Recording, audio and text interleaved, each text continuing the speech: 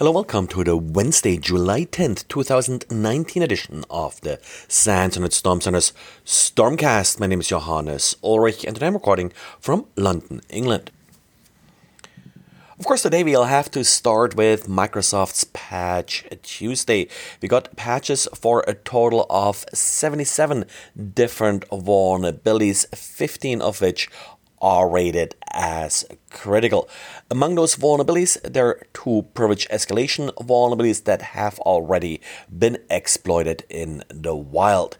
Now, 5 additional vulnerabilities have been disclosed by Google's Project Zero ahead of this Patch Tuesday. None of these vulnerabilities have been exploited yet. The one that sort of sounded the most dangerous one was CVE 2019-1068. This one is this Microsoft SQL Server remote code execution vulnerability, but exploitation requires that an attacker is able to submit SQL queries to the Microsoft SQL Server. So possibly exploitable via maybe SQL injection in a vulnerable web application. Interesting to note also that there is one vulnerability, CVE 2019-1130. That's another evaluation of privilege vulnerability that was reported by Sandbox Escaper. In the past, Sandbox Escaper tended to release details about vulnerabilities publicly via Twitter. This particular vulnerability appears to have been reported privately to Microsoft. Other than the fact that the number of vulnerabilities is a bit higher than what we usually see, the rest of the vulnerabilities are pretty much standard. Most of the critical vulnerabilities are confined to the scripting engines and the browser. So again, your web browser remains a huge target here, and you definitely should try to apply these patches quickly. Now, one vulnerability that's not actually related to the browser is critical remote code execution vulnerability in the DHCP server. That sort of continues that trend of vulnerabilities related to DHCP. I already noted in the past that we had a number of vulnerabilities this year in Microsoft's DHCP client. So it will be interesting what we are seeing here in terms of details regarding this vulnerability. Also, a denial of service vulnerability in Windows's DNS server.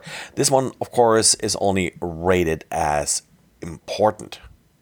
And of course, Microsoft's updates also include an update for Adobe's Flash Player. This month, only one vulnerability is being addressed, but it is an arbitrary code execution that is rated as critical. Interestingly, we don't have an Adobe Flash update this month. Instead, Adobe released 3 updates, one for Adobe Dreamweaver, one for Adobe Experience Manager, and the last one for Adobe Bridge Creative Cloud. But probably the most interesting vulnerability award today goes to Zoom, at least Zoom, the video conferencing software running on the Mac. If you're installing Zoom on a Mac, then it will also automatically install a web server listening on port 19,421. This was done in order to prevent Zoom from actually asking for permission in order to access the camera as it starts up. So what happens is if you are joining a Zoom meeting, it will actually send a request to this web server to start up the Zoom software on the local system without any user interaction. This can potentially be used in order to force a user to join a meeting, which then also can be used to automatically enable the user's webcam. While this is bad, this is not even all of it. If you uninstall Zoom, this web server is not automatically uninstalled. It remains running. And if you then join a Zoom meeting again and, this fails because the Zoom software isn't installed, this web server will reinstall it for you again without user interaction. Also, as I'm recording this, Zoom has not yet published a complete uninstaller that will remove the Zoom software, including this web server. So you have to figure out manually where it's loaded from and remove the associated files. Jonathan Leitschuh, who originally discovered this vulnerability, reported it to Zoom early March of this year. Took him an awful long time to get any kind of a response and a reasonable fix out of Zoom, and now he went public after any disclosure deadline that he set expired, and Zoom continued to not really take this vulnerability serious. This vulnerability could also affect other products that are essentially sort of a rebranded version of Zoom, most notably Ring Central, which is really just sort of a different skin on top of the Zoom system.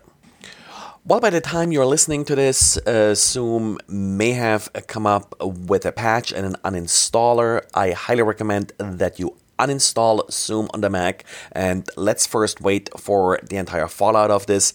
Maybe they can get rid of this web server altogether before you consider reinstalling Zoom on the Mac.